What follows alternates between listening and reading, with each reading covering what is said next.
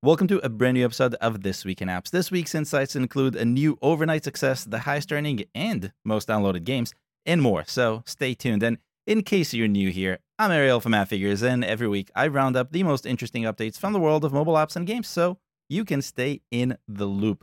Let's get to the insights. A new-ish app jumped to the top of the App Store last week, and in a true overnight success fashion, dropped far and fast within just a few days. In case you haven't seen it, I'm talking about MD Vinyl, an app that adds a widget to your iPhone with a spinning record while you listen to your music. Yep, that's pretty much it. This is what it looks like.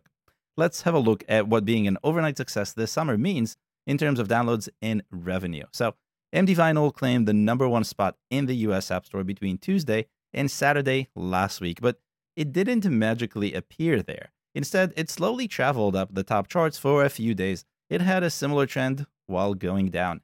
Before this crazy week started, the 5-month-old app was getting around 1,000 downloads a day, according to our estimates, that is. Considering what it does, that's a bit higher than I would expect, but those are the numbers. It then started climbing the charts, peaking at 241,000 downloads last Friday. That's massive. Our estimates put the total for the last 30 days at 1 million downloads worldwide, a little over half of which came from the US. And this is the App Store only because this is an iOS app only. But easy come, easy go. By Tuesday, MD Vinyl was no longer the top app. It actually disappeared completely from the top app list in the US. According to our estimates, on Tuesday, MD Vinyl saw around 18,000 downloads, a fraction of last Friday. And here's the kicker. I've not been able to figure out what caused MD Vinyl to pop. I couldn't find a clever TikTok campaign or even an accidental one, and I searched. If you have a clue, please let me know. And also, give this episode a like, please. And thanks. But more importantly, regardless of how, what this shows is that it's possible to rise up the charts even in 2022, and actually even more so in 2022. And I also promise revenue, which MD Vinyl earns using an in-app purchase, not a subscription. That in-app purchase unlocks unlimited songs. So I forgot to mention that even though the songs come from Apple Music or Spotify, MD Vinyl won't spin them unless you pay. So does popular mean money? And the answer in this case is I don't think so. According to our estimates, MD Vinyl earned just $44,000 of net revenue in the last 30 days. So 1 million downloads, number one spot, $44,000. At a one-time cost of $2.99, that nets out to roughly 21,000 purchases, which, if you continue doing the math, suggest about 2.1% of downloads turned into money. And it's not a subscription, so in my opinion, that's pretty low. More importantly, make sure your app has a business model that makes sense, because you might rise to the top of the App Store and then that's going to make a big difference. Also, check the grammar of your paywall. MD Vinyl didn't, and I can't unsee it anymore. By the way, if these insights are interesting, please take a second and click the like button. More likes means more people will get to see this episode. We all want that, me and you. Okay, next. The Mega Millions lottery had its biggest pool last week, a whopping $1.3 billion. I'm not a lottery player, so I didn't care much about it until I noticed this craze has also taken over mobile. Of course it did. Of course. Jackpocket Lottery, not Jackpot, Jackpocket, rose to the top of the US App Store last week because it lets people buy lottery tickets from their phones. Something I didn't actually think was legal, but seems to be. Here's what's interesting. Jackpocket isn't an official app. It's a third-party app. And as everyone raced towards the opportunity of becoming a billionaire, Jackpocket Lottery was downloaded more than 1 million times according to our estimates. And that's in just a few days.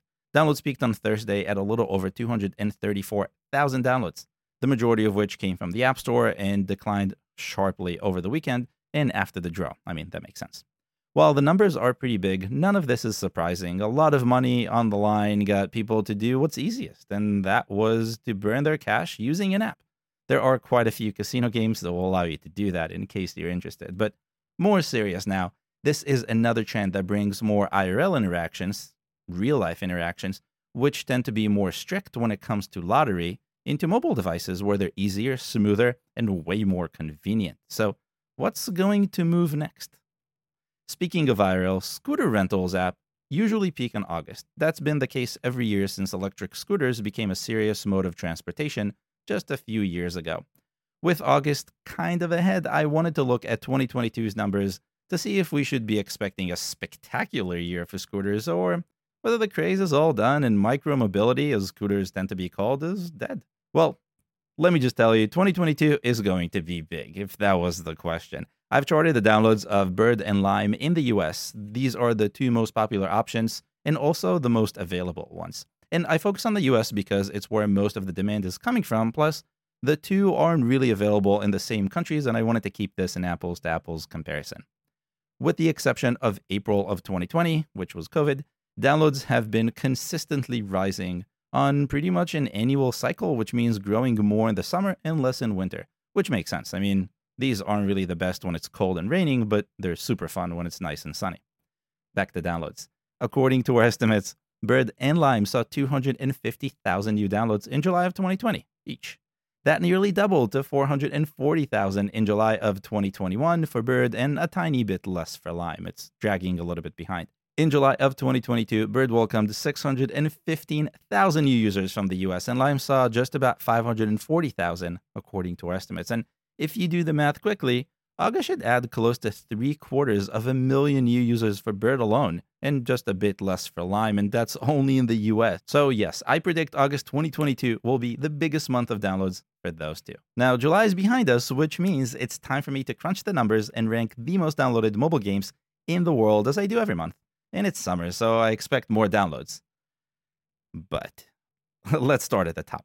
Stumble Guys was the most downloaded game in the world in July with 34 million estimated downloads. It almost tied last month's winner, Subway Surfers, but beat it by just a few downloads. And if you're thinking what I'm thinking, the answer is yes. Stumble Guys is a hyper-casual title. App tracking transparency and all, a hyper-casual title still managed to make its way into 34 million devices. Roblox, Candy Crush Saga, and Bridge Race round up the top 5. A couple of noteworthy mentions from July's rankings. Among Us made the list again. Remember Among Us? Hooray! Downloads have been stagnant for a while now, but rose a bit in July, enough to push it back into our list. Seeing Among Us and not becoming Angry Birds is a good reminder that success isn't just about luck. 2 China-only titles made the list on the App Store side.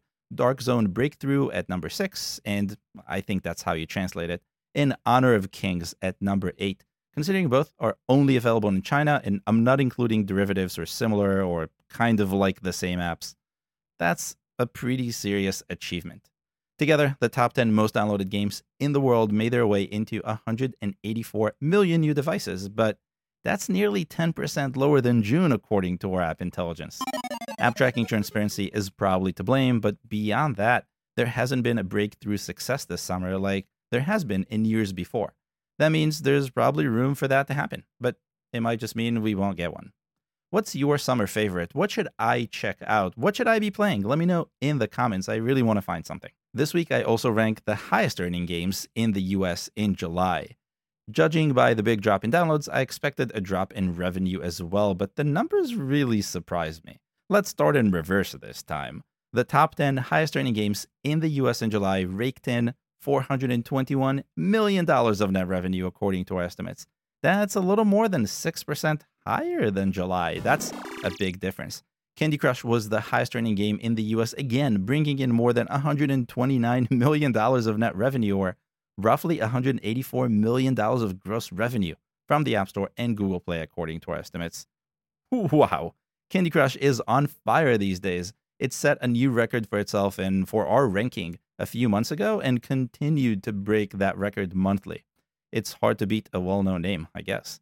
Roblox was a distant second in the race, earning less than half. Still nice, $60 million of net revenue, and keep in mind, net means after Apple and Google take their 30% chunk. Pokemon Go, Coin Master, and Bingo Blitz round up the top 5, and if you're comparing this list to June's, you'll notice there are quite a few replacements, meaning the highest earning games aren't stagnant. That's good news. The names aren't that new though, so it's not easy to get there, but success isn't impossible. And this is a small portion of a broader trend I'm seeing here, and that's rising revenue for games. I'll leave you with a question. Is it possible that the lack of silly games, the kind app tracking transparency made harder to push, is getting users to focus their in-game spending on the games that are still out there? Let me know what you think in the comments, and that's all I have for you this week. Before you go, check out last week's episode to see the most popular non-native frameworks. And if you want more episodes like this one, make sure to subscribe. I'll see you next week.